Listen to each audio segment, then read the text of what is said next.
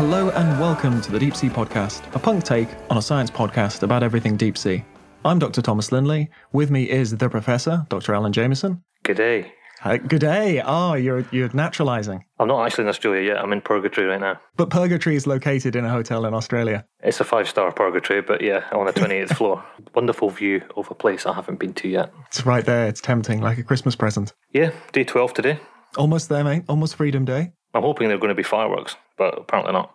Well, the good news is Tim McDonald's coming and picked me up. Remember Tim McDonald from the deepest interview ever done? He's going to be outside waiting with his ute. This will sort of lead into our topic. What is the first thing you're going to do when you have your freedom? Before you're immediately set upon by venomous You can't, animals. because I've got 3 kids in tow. I'd just like to go down the pub on my own and be that guy in the beer garden, drinking a little bit more than he probably should on an afternoon. At 3 p.m. on like a Tuesday, blind drunk. Yeah, but find a bar where there's no music, no nothing, just quiet, just outside. Even if it's raining, even if it's a full-on storm, doesn't matter, just outside. It's just about the drinking. A man in his beer and he's alone with his thoughts. I think that's what I'll do. Okay, nice. Yeah, so as soon as the door of the hotel opens and everyone bundles into Tim's car, I'm just going to leg it. Just go in one door, straight out the other door and run. That thing we keep trying not to talk about, there is a big bit of news about that. Do you want to dive into some news? Yeah, so much for not talking about deep sea mining anymore. They won't let us. They're moving too fast now. They've been sitting on this for like 50 years. Now they're doing something every other day. Yeah, it is getting interesting. But yeah, big important motion was called for a moratorium on deep sea mining, and it was adopted by a whole bunch of people at the IUCN World Conservation Congress. Apparently 81 governments voted for a moratorium and 18 voted against, with 28 neither way. But amongst the NGOs and civil society organisations, the vote was 577 for and 32 against. So that's sending out a pretty strong message that the world doesn't really want this. I'm really interested to know who the countries are who voted against it. That was going to be quite interesting. Yeah, it's going to be quite revealing, I guess. But apparently that's confidential, except the UK, because it was published in The Guardian. So the UK, unfortunately, have said they're not interested in moratorium. So we're on the naughty list. You are. I'm in Australia now. Oh, that's true. You got away just in time. I found another deep sea story, though, which is really good at offsetting that very serious story. Go on, cheer me up. Have you ever heard of a pig-faced shark? I have, but tell me more. They're beautiful. Italian sailors were left shocked and confused after they pulled this thing up off the coast of Italy. And of course, the photos have gone viral. And it's a true wonder of nature. It's a beautiful, beautiful animal. And it's basically a shark, a fat shark as well. A fat, stubby little thing with the face of a pig. And that's the pig-faced shark. And it's actually called an angular rough shark, called Oxynotus citrina. It's one of these. It's like a bit like a pug. It's so ugly. It's kind of beautiful in its own little way. It's a snuffler, right? And apparently, when you pull them out of the water, they do grunt, like a pug. Like you'd imagine a drowning pug. A grunting pug. So yeah, it's worth looking up. Look up the pig-faced shark and have a good look at that. It's just so ugly. It's beautiful. Oh, I like that. I like that it grunts as well. It always surprises people when fish are a bit vocal about being caught. Yeah. And let them. I'd imagine it would be a snorty type of grunt, because it's got those big piggy nostrils. In fish, they can use the swim bladder, but lacking in sharks, so it's probably like grinding its teeth or something to make a little grunty growl. Yeah, that or just a weird mix of water and air in its throat. Yeah, it's not a sound it makes underwater. It's doing the equivalent of us drowning, which is never going to be quiet. Speak from experience. Drowning is louder than you'd expect. It is. Last time I recorded it with a hydrophone, I found it surprisingly loud. There was another deep sea fish pic that went a bit viral on Reddit, at least I saw. And it's weird because I'm just normalised to these animals, but it was a big-eyed grenadier and a fairly nice-looking one. But of course, the camera was like really close to its eyes and made it look all creepy. But it was just, these animals seem familiar to me now. So I see that and I'm just like, hey, it's you, rather than getting creeped out by them. You see these ones like Russian sailors pull up monsters from the deep and you're like, yeah, it's Coryphonoides rupestris. It's like seeing the regulars. It's like, oh, there he is. Yeah. Oh, and that's one of them. So what we're going to talk about today, Tom? Today, it's going to be a bit of a PSA, a bit of a public service announcement, something I know we both get asked a lot and something I don't think people are given enough support on, which is how to cope with going to sea for the first time. Because it's an incredible experience and I worry that a lot of people, through just really tiny little mistakes of like packing or a little social faux pas on like day one, and it ruins the experience for them. And going to sea is amazing. It's great. But yeah, you can have a rotten time if you're not prepared. Yeah, we've all done those jobs there. Do you want to know my worst one? Yeah. Actually, for this very thing, I worked out that I've done 67 expeditions now. Nice. which total nearly 4 years. Oh. Isn't that a bit scary? So what's your day count? I don't know, I worked it out in weeks, but then I deleted it because I didn't think it was worth keeping, but it came out about nearly 4 years. Jeez, 4 years at sea. My worst one was when I agreed to do some camera deployments in the North Sea in an area which is now the Buzzard platform. So this was a pre-survey when they were just before they were going to build the oil rig known as the Buzzard platform. And we thought we were really clever by getting a really cheap vessel on a charter, and it was a whitefish trawler out of Pierhead. And there was, I think, 3 of us or 4 of us did the job, and there was 3 crew, and it was just awful. I don't know if you've noticed that trawlers are really thin, but really high and really short. They've got this really odd motion, and the air conditioning inside the boat had put long pack tint, so your bed is just always wet. Because it's just like so humid and all the condensation and everything else. So you're never clean. Basically ill constantly for about 8 or 9 days or something like that, and it was just nasty. Never again. Plus, you absolutely stink of fish by the end of it because it was a proper trawler. I remember afterwards, because I came back and I had a shower and everything else and all the rest of it. I thought, right, I'll go down to the pub and meet out with everybody. And I thought I smelled beautiful. Got down to the pub and just walked in and everyone was like, "What?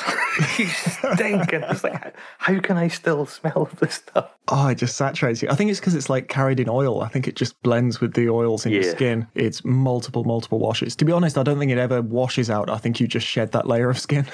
Oh, the trick with mackerel is to wash it off with cold water, not hot water. I still don't know if it's a thing, but have you ever seen the bars of soap that are like made out of stainless steel? Isn't that just a block of stainless steel? Yeah, but it's kind of like as a gesture made into the shape of a bar of soap. But apparently that's good at getting rid of the fishy smell. You like wash your hands as if it's a bar of soap, but I'm still not sure if that's a bit of a urban legend. Well, apparently if you use hot water, the oils just seep right into your every little imprint in your fingers and stuff like that. It's the same with garlic, isn't it? Wash garlic with cold water. Anyway, what was your worst? Oh, there's a good few. I think there was lots of bad ones in different ways. The one thing that sprung to my mind when you were talking about the trawler was I can remember like the one little communal space was the old fish hold in a converted trawler. So it's just this big, long space. And so people going a bit stir crazy like zoo animals would run up and down it for exercise. And there was a rickety old rowing machine. So I was having a good go on that just to try and work off some anxious energy. And it was also the smoking area. So there is this massive Russian guy with nothing else to look at because it's just a big empty hole watching me row as hard as I can and blowing cigarette smoke at me. Like not right deliberately. Yeah, he wasn't being mean. But yeah, that was just us sharing a communal Was he space. just watching you with a smoking frown on? Pretty much, yeah, just a good pondering frown. Yeah, so that was good fun. I can remember a client threatening to drown me with my own gear. That was good fun.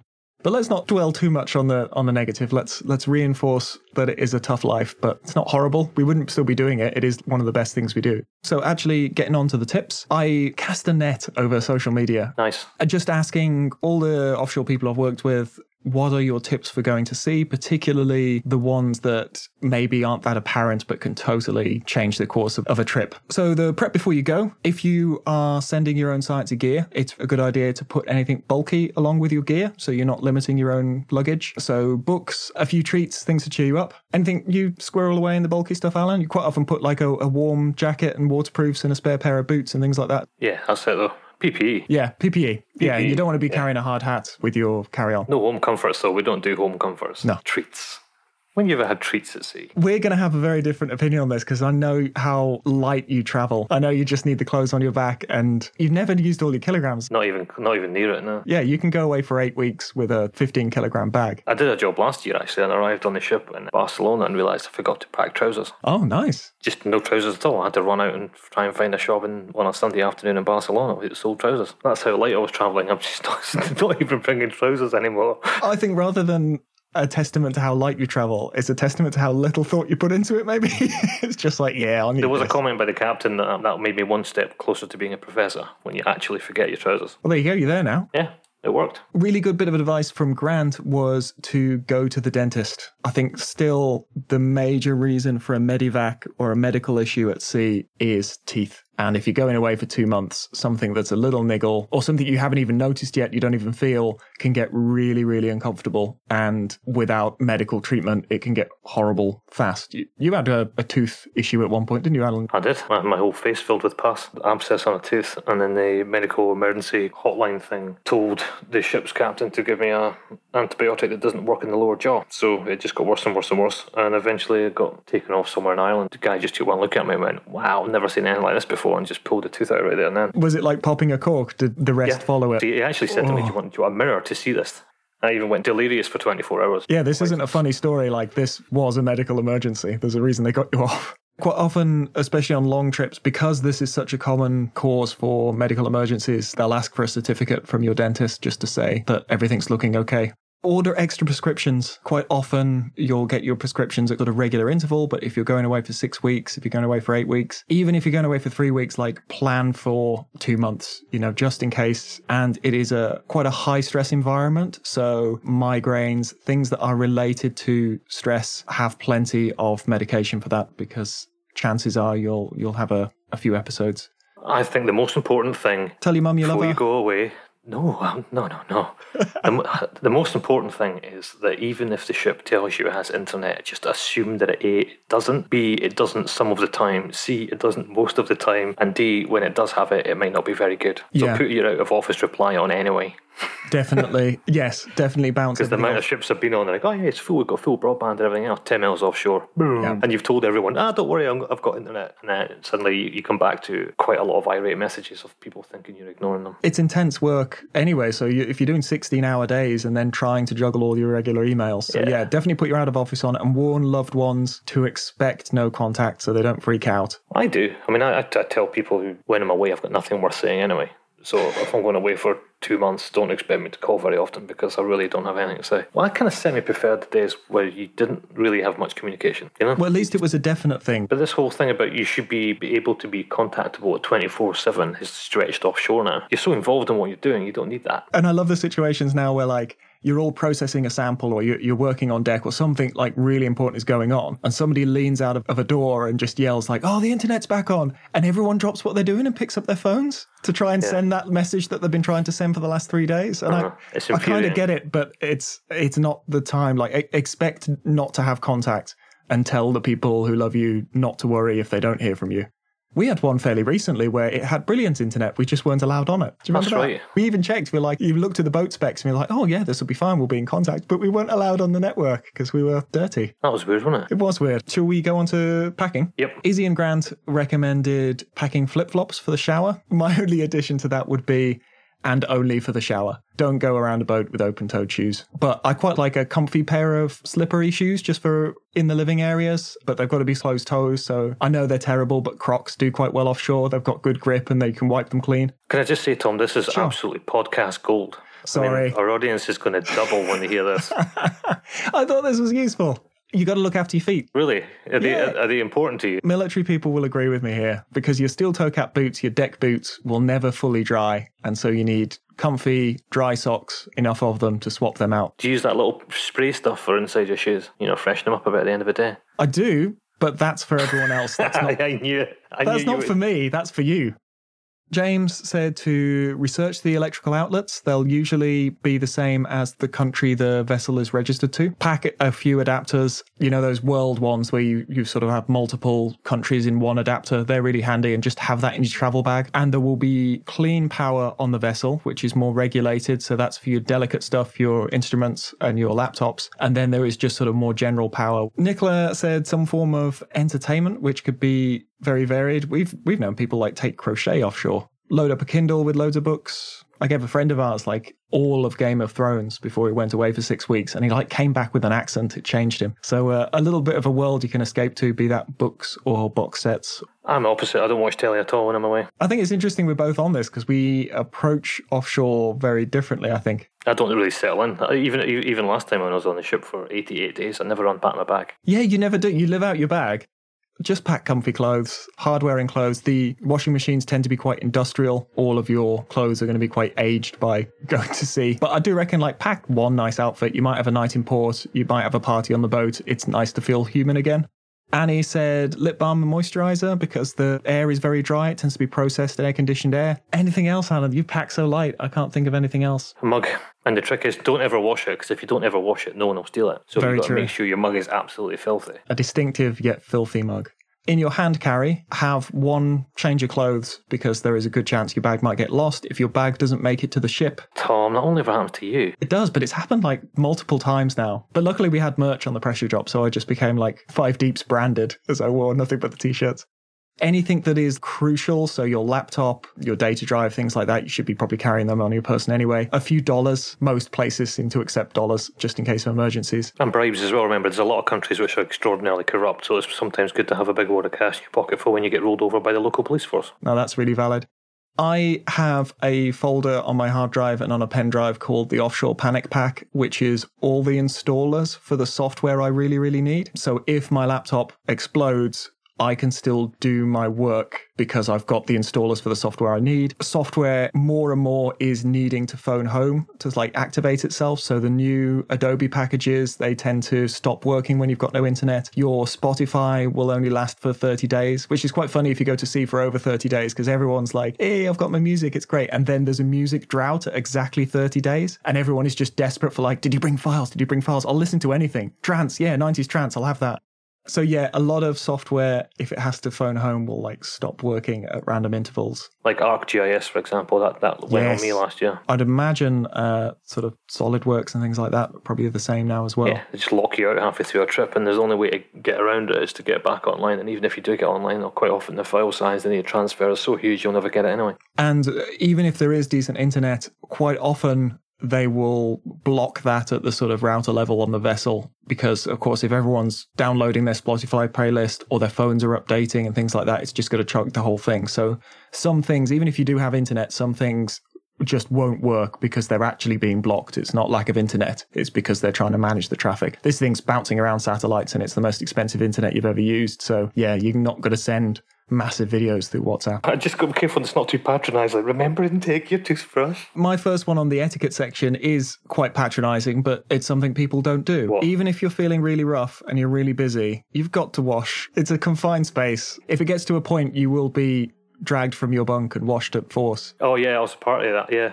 We bundled a guy into his bed and sprayed him down with as many cans of deodorant as we could find. He actually wore the same clothes day and night for 7 straight days. He didn't even get undressed to go to bed. And it was 4 people in a cabin on a very small boat. Unacceptable. Well, you're like Annie's one. Annie said to pack condoms, but be discreet because everyone knows everyone's business. I think we should speak to someone who's relatively new to the game to get their perspective on what it is like to be at sea. And work at sea too. Not just be at sea. Proper sailor. With loads of experience in a short space of time, because she's been at sea for, was it a year in total? Was it 2 6-month stints? I think it's a year. We should ask her that. So that's a lot of experience in a short time. So who are we going to talk to? Who fits that criteria, that incredibly specific criteria? I've got no one in mind. Well, the backstory to this. Do you want a backstory? Yeah, tell me a plot. Give me a trailer. Well, on our ship, we've been working on the last few years. We had a deckhand called Brendan, who by all accounts is a bit of a legend. However, he wasn't your normal run-of-the-mill deckhand, because he was also a marine attorney who fancied taking some time out to go around the world and have adventures with us lot. So last year, unfortunately, our resident deckhand / marine attorney decided to go back to the courtroom so he can deal justice with a swift hand, and he was replaced.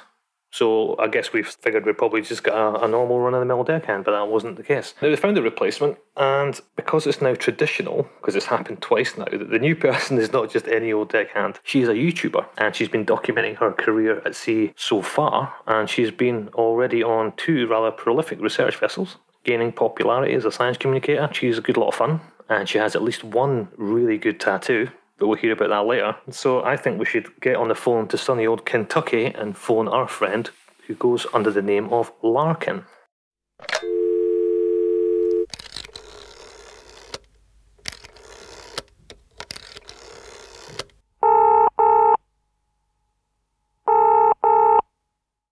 Today we have Larkin on the podcast. Hello, Larkin. Hello. How are you? It is really good to be here. I am fantastic. How are you all? I'm all right. It's just the first podcast we've done from 2 different hemispheres. So, Larkin, first of all, tell us about yourself and about your double life as a deckhand and a YouTube star. So, kind of like my origin story is about 8 years ago, I was working in Chicago as a bartender, and I was looking for a change. Like I traveled quite a bit, but I wanted to travel for my job. So I went to an open house for a cruise ship, like a big Norwegian Cruise Lines ship open house, and I got the job as a bartender on board. And so I go to the ship, I go to Hawaii, and I'm on this new ship with, 1,000 crew members and 2,500 100 guests. It was mammoth. I ended up working in the gift shop there for a couple of years. The whole time I was there, I was happy being on the ship life, but I wanted to do a different job. And I saw the deckhands and what they were doing. And they were always walking around with like cool power tools, and they were driving the tender boats, and they were up in the bridge with the captain and all the mates. And it just seemed amazing. Like, what an adventurous life. So I started talking to these guys and gals about how they got started, and ended up going to a smaller cruise ship where I was an unlicensed deckhand, and then moved my way up the ladder, becoming, like a licensed deckhand and getting my small boat captain's license and things like that. But my heart was always in science. Like, I always wanted to get involved with the science world, but I really wasn't sure how I was going to do that. And it turns out like my side door into the science world, instead of becoming like a marine biologist, I ended up working on research vessels. And that was a game changer. I got the backstage pass to be around these amazing scientists, which I like see you all as really like these rock stars. I mean, you all are doing these amazing things and discovering new worlds and new solutions to problems that we have. I mean, it's just awesome. And to be so close and directly involved in that experience was such an amazing experience. So amazing, in fact, that I decided to take out my phone and start recording. I had to, like, I couldn't help myself. I was walking around, like, just following the scientists like their little shadow. And I mean, I asked them, is it okay if I'm right here? And they just thought it was kind of funny that I was so interested in it. And so I think that's a neat dynamic when you have scientists coming on board these vessels. Sometimes they think that the boat crew is very fascinating, and we think that you all are so fascinating. It was neat kind of like bridging that gap and asking them if I could film them. And they were like, yeah, sure, that's fine. And really happy to answer all of my questions. So I start filming, and I start making these little YouTube shows, because this is also during COVID times. We weren't doing as many cruises as we normally do. So I had more time dockside. So I started editing and making these YouTube episodes. When I showed the scientist the videos that I created, he was pretty blown away and asked me to actually make some outreach videos. And I had no idea at the time what outreach was. And as he explained outreach, I told him he was explaining my dream job. Are you kidding? People get paid to like make videos doing this, and I could get involved in this world? Yes. And so I made his videos. And since then, I'm meeting more and more scientists and branching out further and further. And now I've started doing kind of like a side business as a videographer, science communicator. So I'm still a sailor on the ship, which gives me like a unique perspective. And eventually one day I would like to be the videographer full time and making these science communications videos full time. That's amazing. It's true. Yeah, I know it's it. But on this particular episode, Tom has been wittering on about... Alan wasn't impressed. He didn't find it interesting.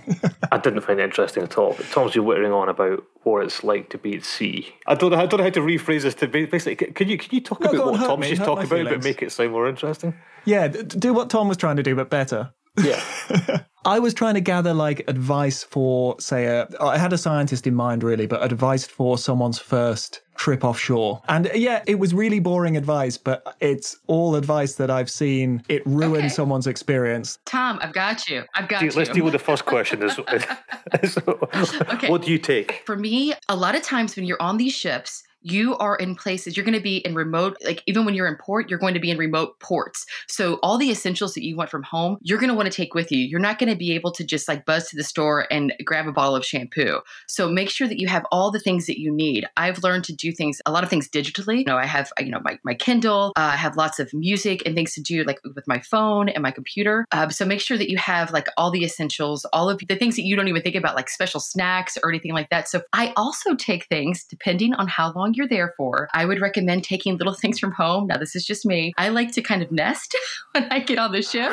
So I have like full on, I have little Christmas lights and an oil diffuser. And like I have pictures and things that make me feel like, more at home, because you're at sea for a long time. So I don't know if that's for everybody, but for me personally, I like to bring like a little bit of home, all the essentials that I'm going to need for the next, 4 months, and comfy clothes. Like definitely you want to bring some clothes that might be a little bit warmer than you think that you're going to need, because when you're at sea at night, especially, there's a lot of wind, and there could be rain. Like the weather is always changing. It's very dynamic on the water. So you want to bring, your rain jacket and a couple of extra layers. Even if you're going to be in a warm climate like Guam, you might want those extra layers. I can honestly say I have never taken Christmas lights. You're missing out. It's a totally different experience, Dr. J. Oh my gosh. Really? It's like a party in your room. It's awesome. Yeah. Because those rooms, right? It's like the bare minimum. It's really harsh light. It's really really bad lighting, you guys. You want it to be, like creating a warm atmosphere, especially like for me personally, I'm out there for 12 hours at a time and I'm out there like in the sun or like in the elements. And when I come home, I'd like to open the door to my room and it's like this little oasis. I've got the diffuser going, the lights. It's just, it's nice. It's a little bit of zen, my little zen den on the ship. Your cabin at your end of the corridor is very, very different to the cabin I had at my end of the corridor. We touched upon how Alan copes with offshore, and it very rapidly became apparent that he's not a good example. I just walk on as if I found a ship on the way to the shops. And then, oh, this looks nice. Yeah, well, this looks nice. Go in there, come back 6 weeks later and go, oh, well, that was nice. Some of the comforts that people sent in were really specific. So someone said that offshore pillows tend to be a little bit grotty, so he always packs a nice pillow. Someone else packed a comfy folding chair for just being able to sit and relax on deck. Our mate Malcolm Clark has a very special stool that he always takes offshore with him. He does. For working. That's only because it's the right height. He's a very tall man. He's a very tall man. He has his own special Malcolm stool. But see, those are things that they know that they're going to need every day, so they brought them, right? So if you find that there's something that like you just like, if you're a fussy sleeper, then yes, squeeze up the memory foam pillow and stuff it in the bag. If you're a yoga person, like you want to like stretch out, because that's something that it has gotten me through working on ships, like still being able to get my physical fitness in small places, bring a yoga mat. Like one thing that's helped me out a lot over the years is finding the Facebook pages for that particular ship. Usually a ship will have a Facebook page, and through that Facebook page, and you can ask them like, hey, like specifics about the ship. Like, hey, does the ship have this? Does the ship have that? So let me just write that down. Yoga mat, Christmas lights. Yeah. To put a bit of context on this, I quite like a bit of yoga, and I once did it outside within vision of Alan's office, and the window flew open, and as I'm enjoying yoga with the class, he yells out, "For God's sake, son, people can see you." So that's where Alan stands on yoga. Oh, I remember that. And we had an instructor, like there was somebody external there teaching this class. Somebody actually paid to come and do the class. For God's sake, son, people can see you. So going back to what little structure we actually have to this interview, what I was going to ask was, what's your most and least rewarding part of the job? Let's start with the bad first. The least rewarding is it's a lot of dirty work. So coming on board as a deckhand, people don't realize this. They see a lot of like the glamorous shots that I put on, on my like Instagram and stuff where I'm doing all this really cool stuff and I'm in these amazing locations. However, the reality is a lot of times you're just like a glorified janitor of the sea.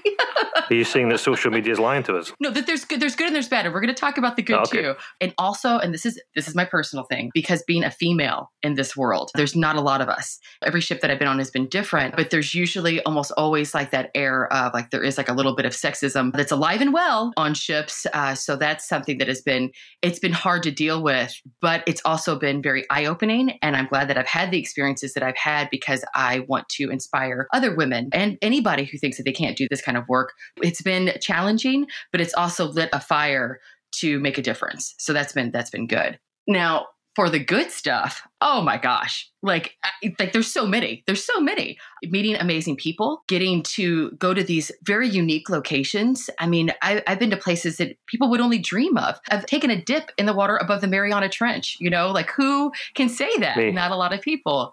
Okay. So maybe the company, wrong audience, but normal, a lot of people can't say that kind of stuff. Are like finding polar bears in Svalbard. I mean, Alan, you might have done that too. Yes. I don't know, but it's not a competition. Come on, guys. Okay, one upper.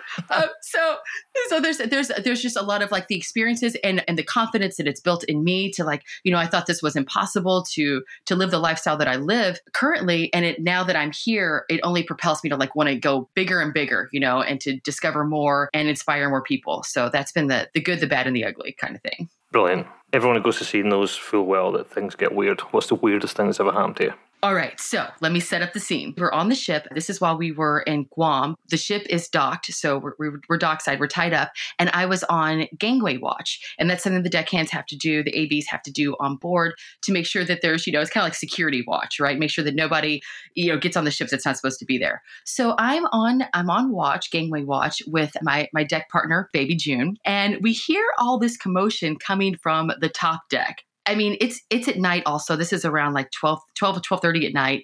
And we were hearing like this loud like laughter and yelling and singing. And we're like, what is going on? And I said, hey, Baby June, can you go check that out? And he did. He comes back and he reports to me that he doesn't really understand what's going on. He's like, everybody is quiet. And then all of a sudden they get really loud. It's got to be more than that. There's got to be something going on. Oh, by the way, there's a bar on the top deck. That's probably a big part of the story. There's a bar on the top deck. So I have him, take charge of the gangway, and I walk upstairs to investigate myself.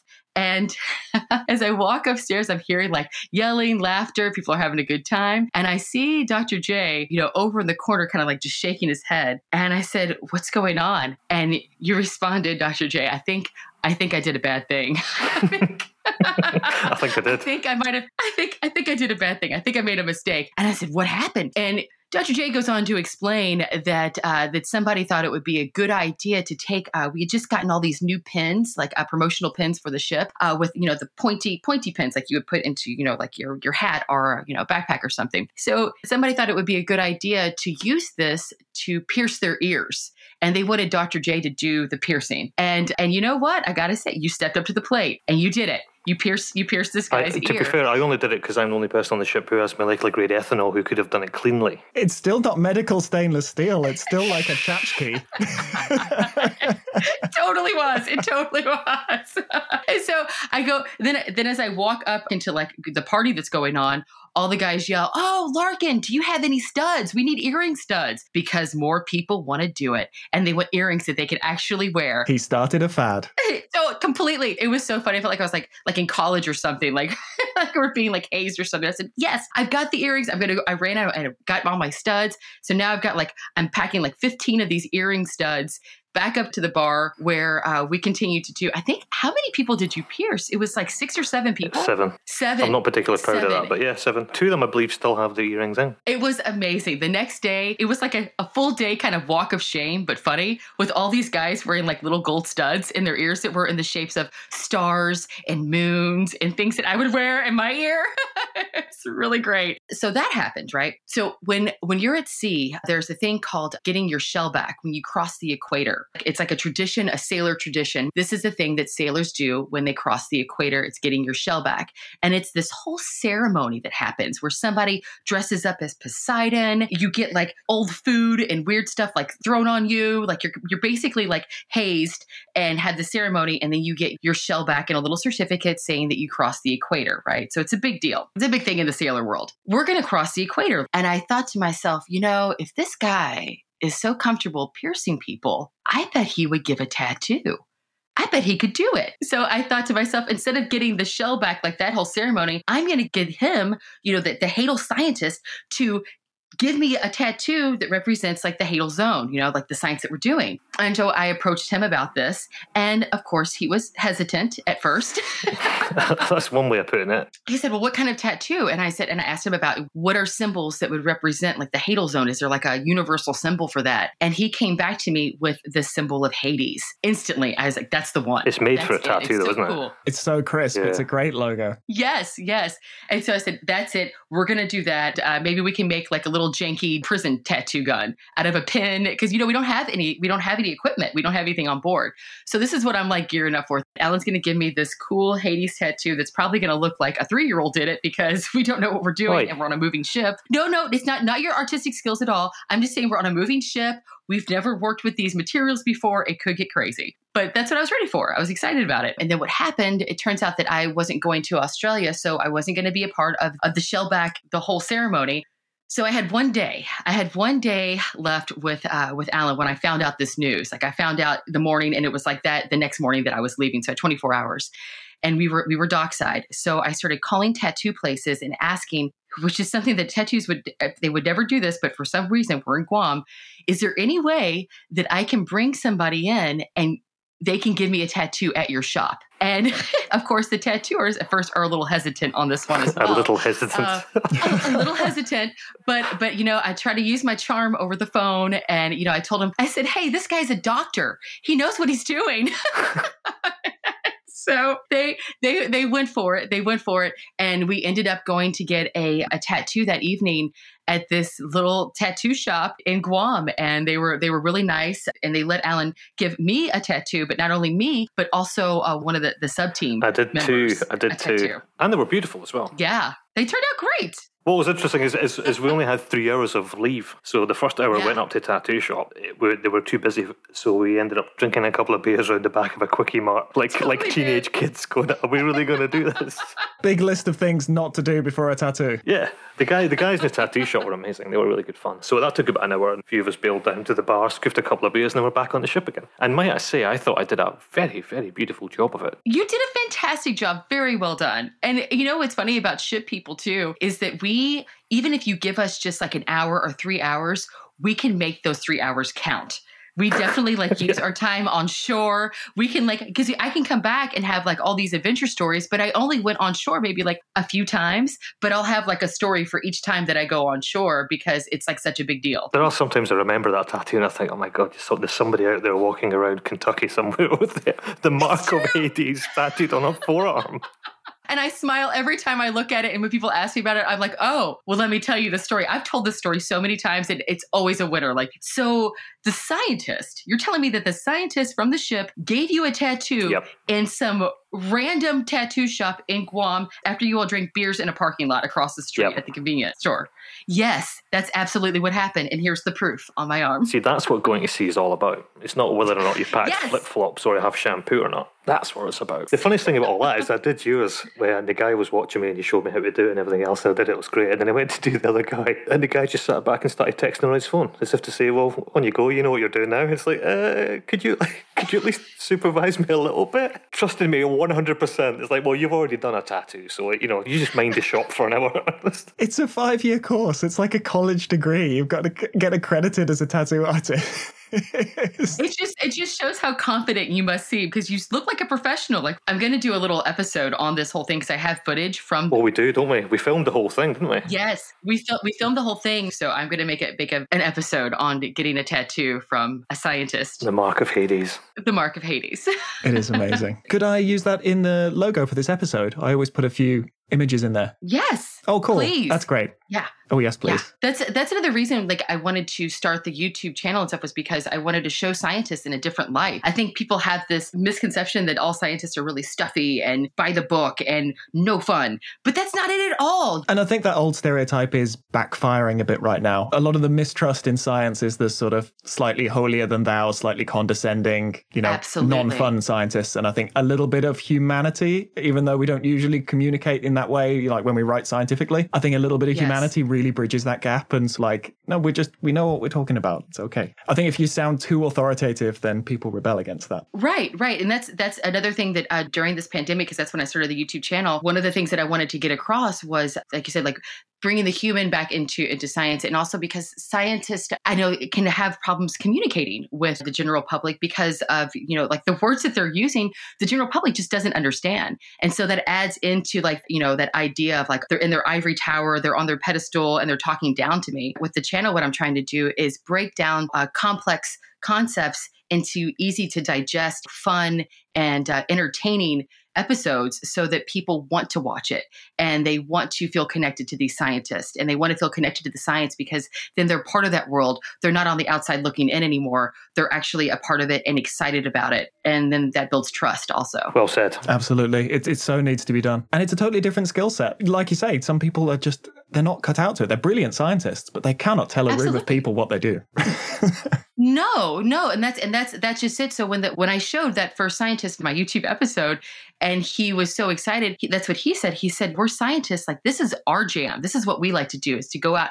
He said, I like going out in the field and collecting this data and doing this stuff, but I don't necessarily want to tell a room full of people about what's going on or explain it, in ways that people are going to easily understand. He said, when I start talking, their eyes glaze over and they're not involved anymore.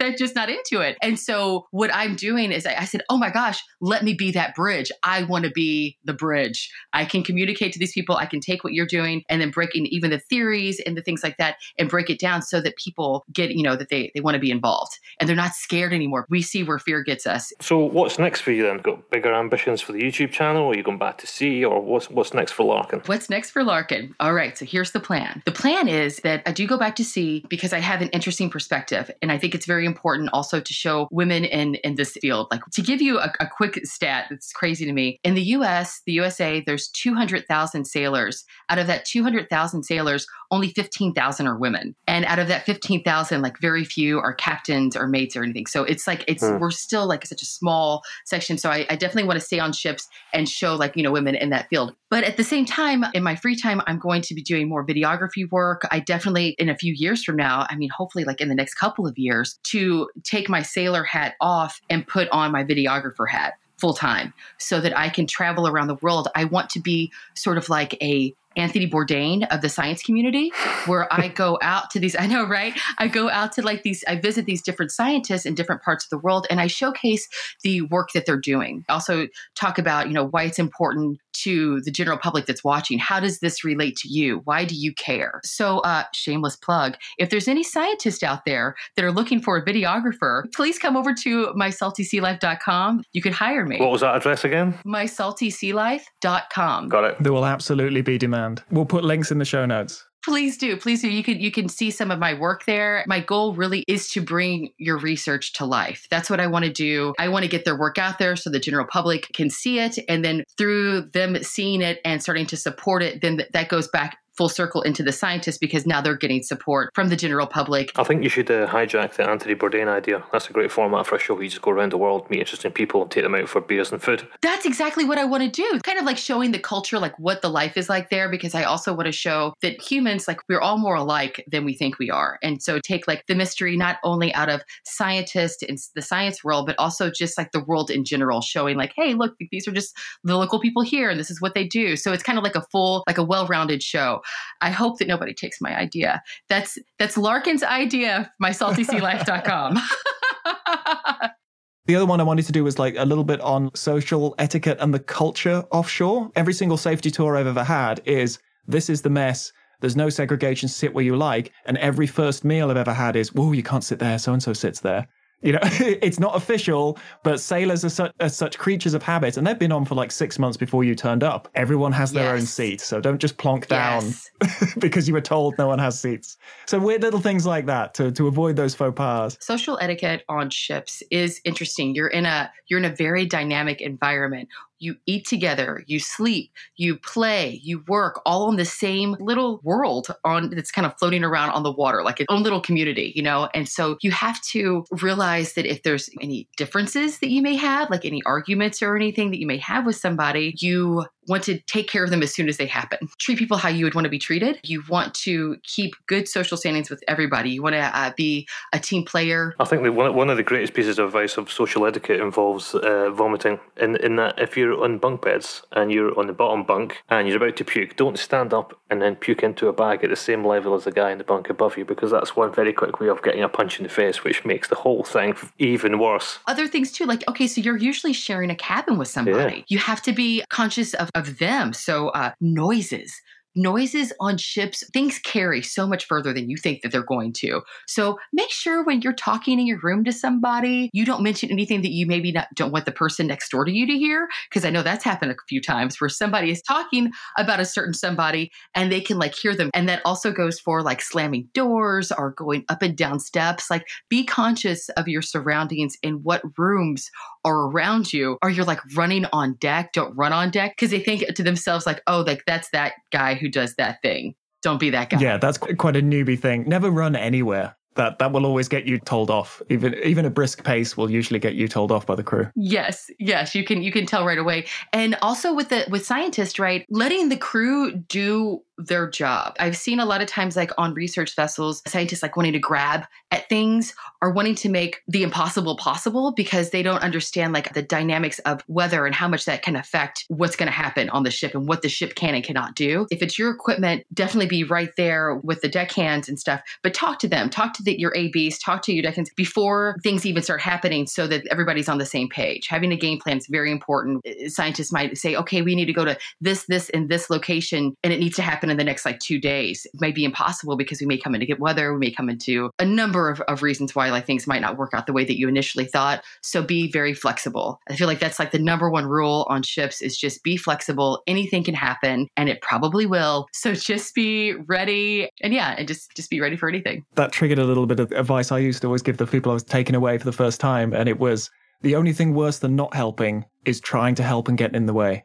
Like Yes. if you've not got your banksman's ticket, if you don't know about lifting procedure and the signals, Right. just step back, especially if there's a gantry-way or something. Stay clear of the load. Don't try and help, because it's not your place to do it.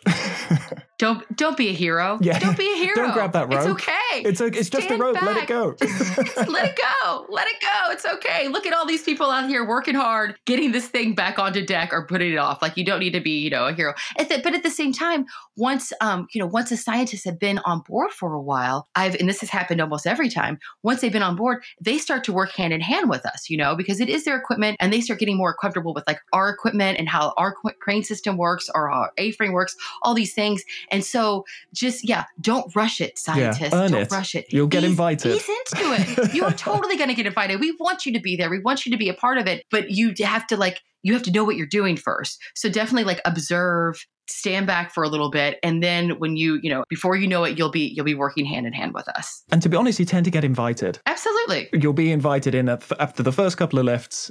You'll be given a fairly simple job, and then you'll kind of earn your wings, and before you know it, you're right in there. And also seasick pills, the throwing up thing that you talked about, Dr. Dre. Yes, that's a thing. And I feel like we actually just recently had a bunch of Marines and Army people on one of the vessels I work on, and they were very, I don't need to take any seasick pills. I've got this, blah, blah, blah. Yeah, right. Like, a lot of them were definitely out for a couple of days, and that's understandable. Like, if you're not used to it, just take the seasick pill ahead of time, and it will save you so much anguish. Like, it's much better to take the little seasick pill, one little pill. No one has to know. No one has to know. You can do it. You can do it on the low. Nobody's going to know.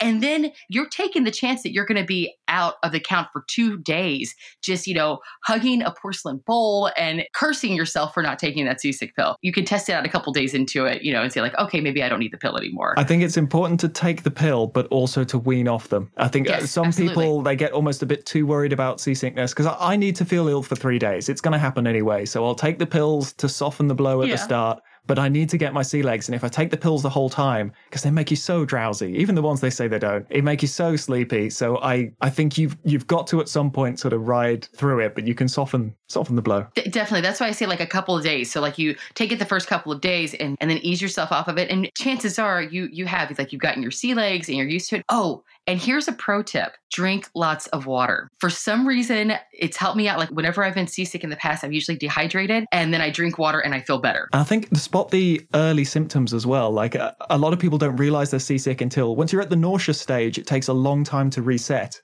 So the early symptoms are a headache and feeling sleepy. Mm-hmm. And if you can have a little lie down or take the pill, then you'll have a much easier ride. Once you get to the vomit stage, especially when you can't keep the pills down, you'll get through it, but it's a much longer process. It's rotten. Yeah, you're at the point of no return. Yeah. I mean, it's bad.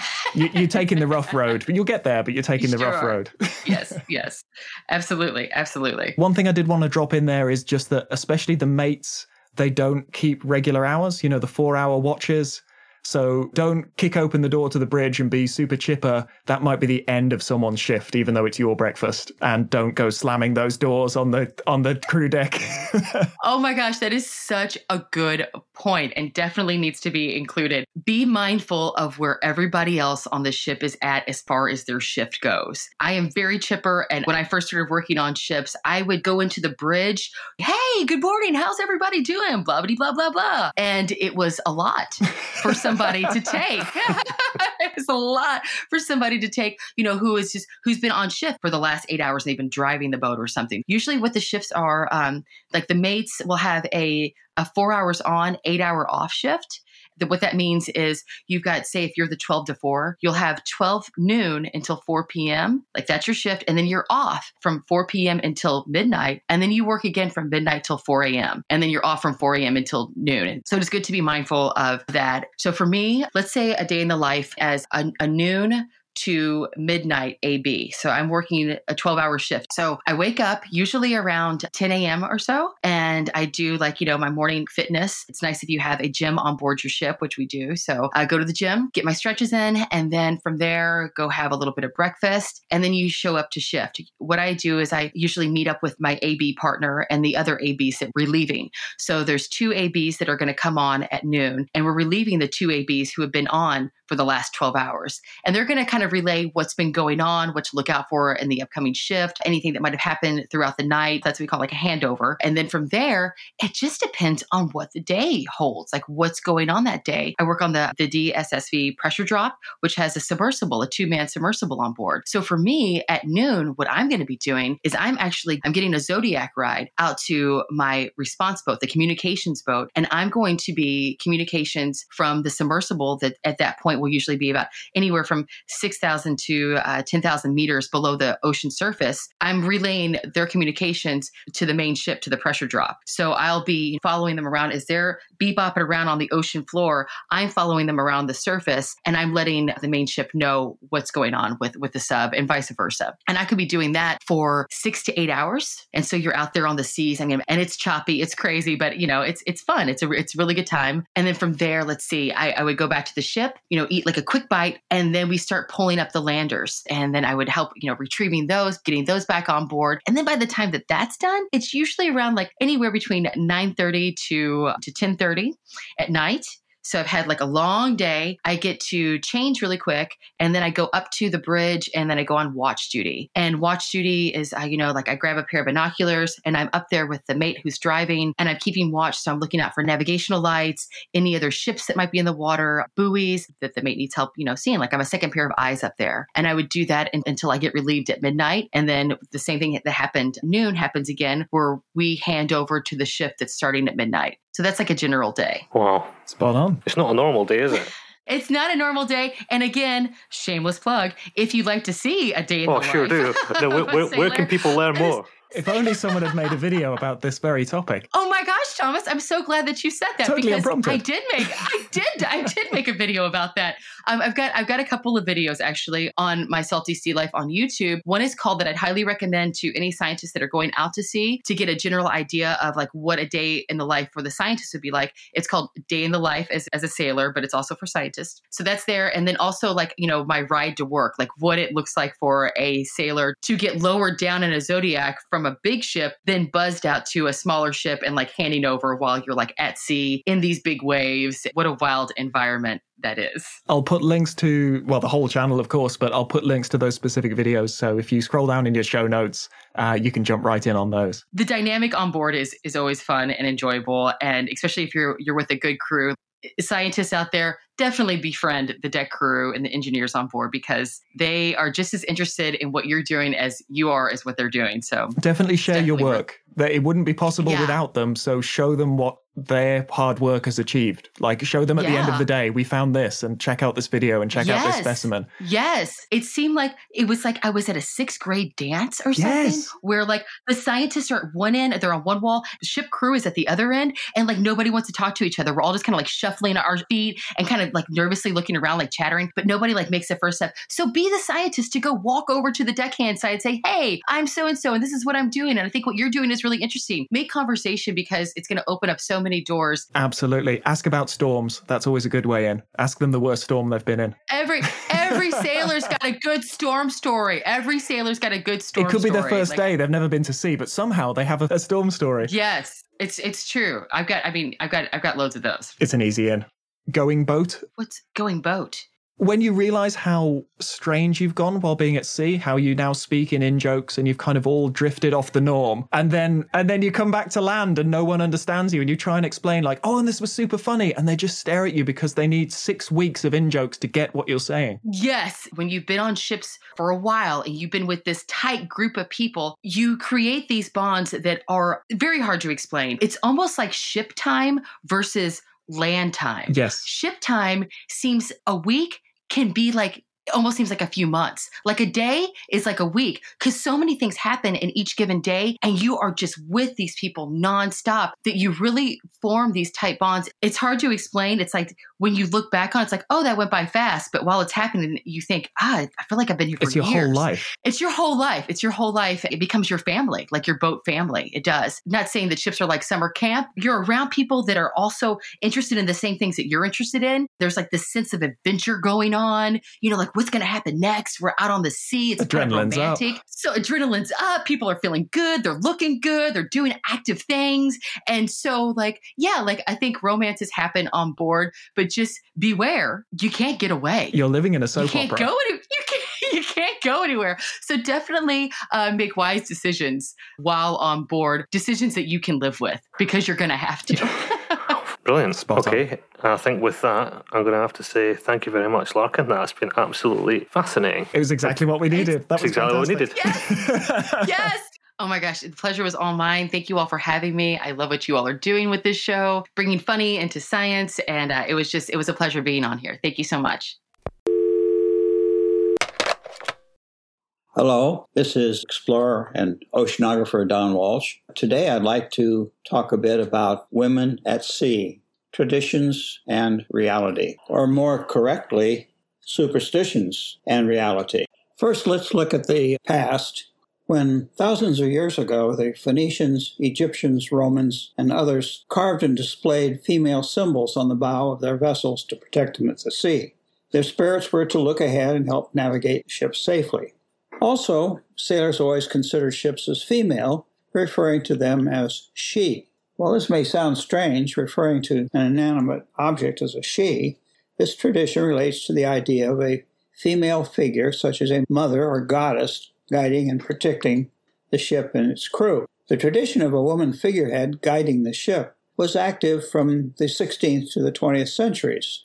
But at the same time, women could not work on commercial and naval vessels because they distracted the crew, as their presence would anger the sea and cause treacherous conditions as revenge.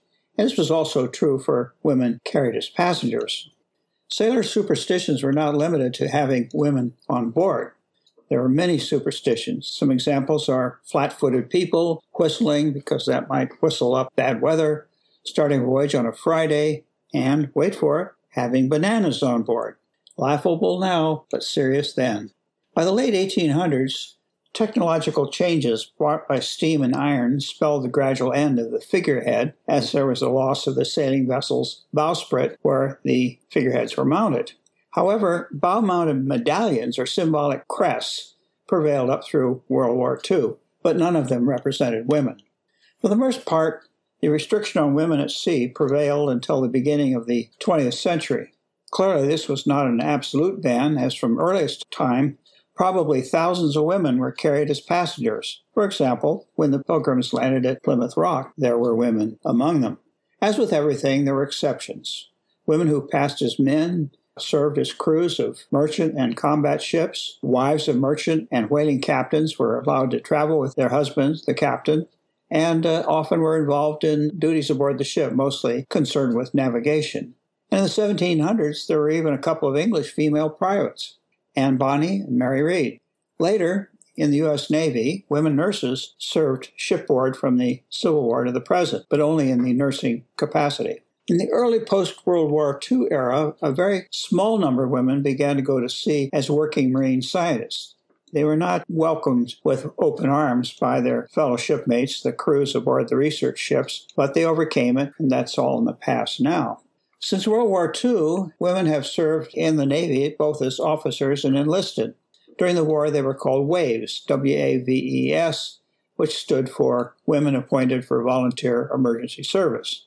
But they were all in shoreside jobs. None were at sea other than the nurses. Post-war, the WAVES were integrated in the regular Navy, and that colorful name was discontinued. Well, what's my history in all of this, my personal relationship to it? It began in 1951 when I first went to sea on the battleship Wisconsin with no women serving on board, or any other USN ship at that time. Then I was in my first year as a midshipman at the U.S. Naval Academy, and of course there were no women among the 4,000 midshipmen at the Academy at that time. The idea that men and women would ever serve side by side at sea was laughable. That was true in my case. I served 24 years on active duty and never at sea with female crew members. In fact, it was not until July 1976, a year after I retired, that it changed. That summer, 82 women were among the 1,300 midshipmen sworn in as members of the class of 1980. Remarkably, 52 of them graduated, and that's well above the dropout rate of the male midshipmen. It was the mid-1960s that all of this changed for me. I was a doctoral student in oceanography at Texas A&M University, and during that time, I was occasionally chief scientist on expeditions in the Gulf of Mexico on board the A&M's research ship Alaminos. One of my shipmates was a female PhD chemical oceanographer, And believe me, she was as good as a shipmate as any man I've ever gone to sea with.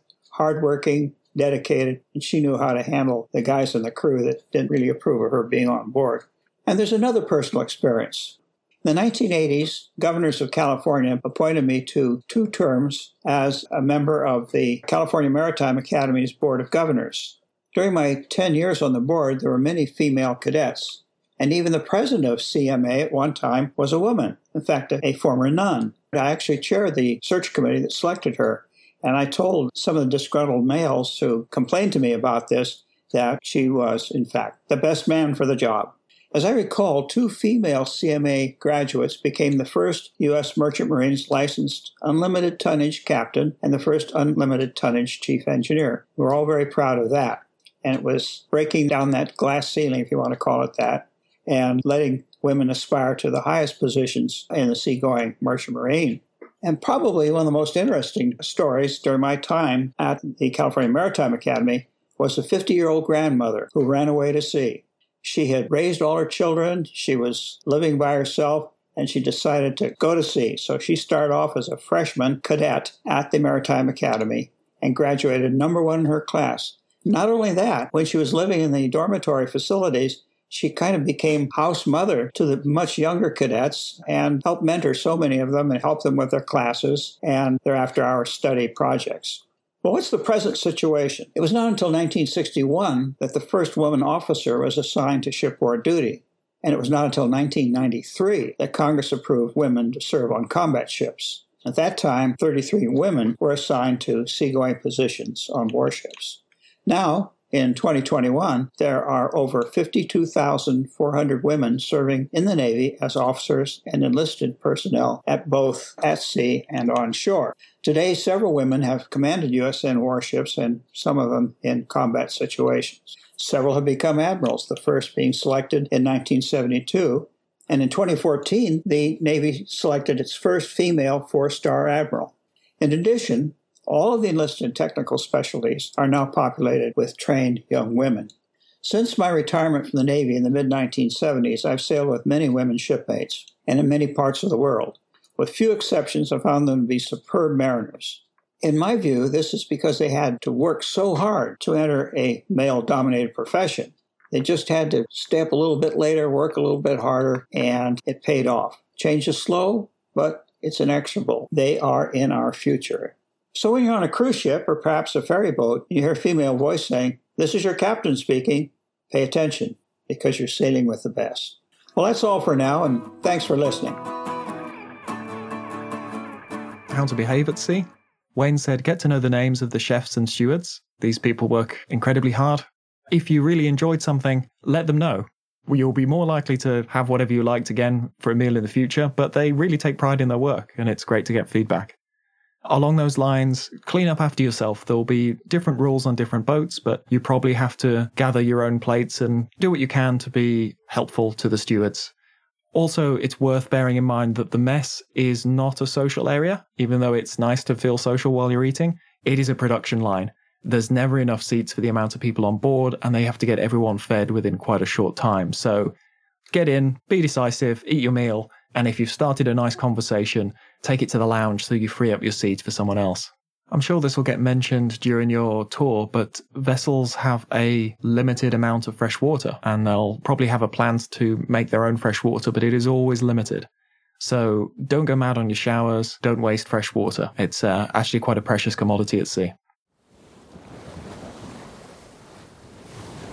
Take some things to see with you that you'll really miss, like special treats, really nice food, chocolate, biscuits, maybe some drink if you're allowed, or some really nice toiletries. Always nice to have something to look forward to. Hi, I'm James. I've been working offshore for 15 years. My advice is to pack warm clothing no matter where you are going. Just because it's warm on land doesn't mean it's warm at sea. When you're working on deck at 3 a.m, you'll be glad for the extra layers. Also, walking around for 12 hours in work boots on a metal deck will ache after a while, so take lots of pairs of thick socks to help you keep dry and comfy. You're likely going to need something to do during weather downtime that isn't just watching a series or loads and loads of movies back to back. If you're the athletic type or you're into your gym, then you could have a training plan. Some people I've known have taken sewing machines and fabric to sea and made clothes and other things. Hi, my name is Natalia, and I'm one of the communication managers of the Euromarine Oyster Young Scientists Working Group. So when you go on a scientific cruise, always remember to pack, if you can call it pack, loads of music. All kinds of music, for all moods. And science-wise, I won't forget to pack extra lab material. You never know what you can get or see during an oceanographic cruise. It is a unique opportunity. Have a nice day. My top tips are eat ginger biscuits. They help settle your stomach. The ginger especially is well known to do that. If you're in a scientific meeting, always sit closest to the door, because after a couple hours of staring at a screen in a moving ship, you will feel nauseous, and the faster you can get on deck and look at the horizon, the better. Or there is a company called Active Brew that do a gingery drink that has electrolytes in it. It's for runners and athletes, but that will be good when you were puking. Don't smoke a pipe. You won't look like Captain Haddock, but you might look like you're trying to substitute for a personality.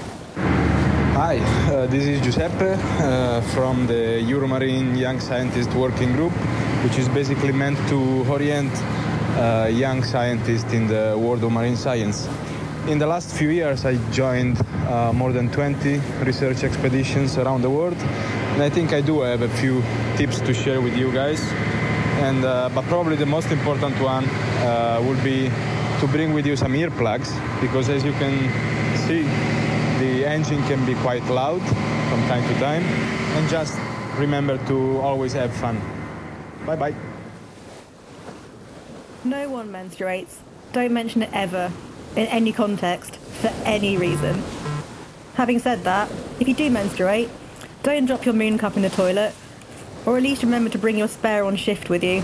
It doesn't matter how many other women are on shift with you, I guarantee you that not one of them will have a spare tampon, and everyone will be sharing a cabin. No one wants to wait 20 minutes while the medic hunts for a multi-use, absorbent dressing to tide you over until shift change. Sometimes people go AWOL at sea because they want some time to themselves. Still check in with them, but if you get the vibe that they need some time on their own, just give them some space. Some ships still don't put a rubbish bin in the cabins. I've been told on multiple safety tours that there are no bins in the cabins for obvious reasons.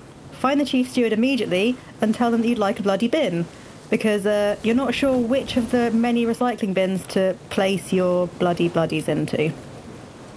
Don't be an arse. Small spaces and limited social interactions tends to reduce people's tolerances of arses. Good table manners are paramount.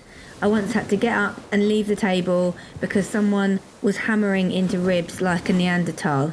Try to keep your music and general electronic device output volume at a reasonable level. Not everyone loves ear-blisteringly loud drum and bass. See the point about not being an arse.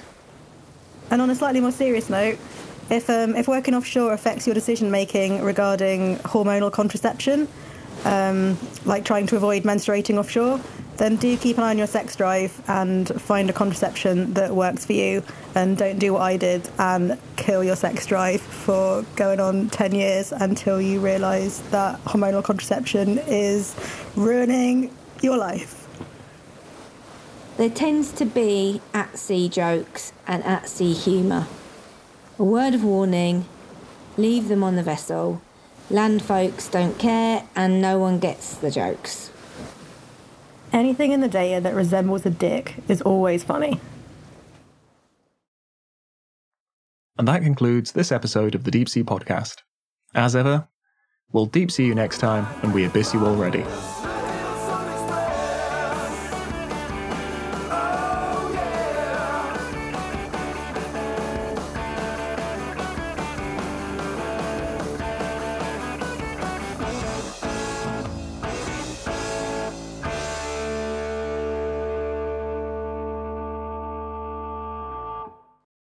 The Deep Sea Podcast is supported by our company Armatus Oceanic. If you would like to explore the deep sea yourself, we can help you out with technology and know-how. Or if you would like to bring the deep sea to your audience, we can offer storytelling, content, fact-checking, and podcasting. We want the deep sea to be accessible to everyone.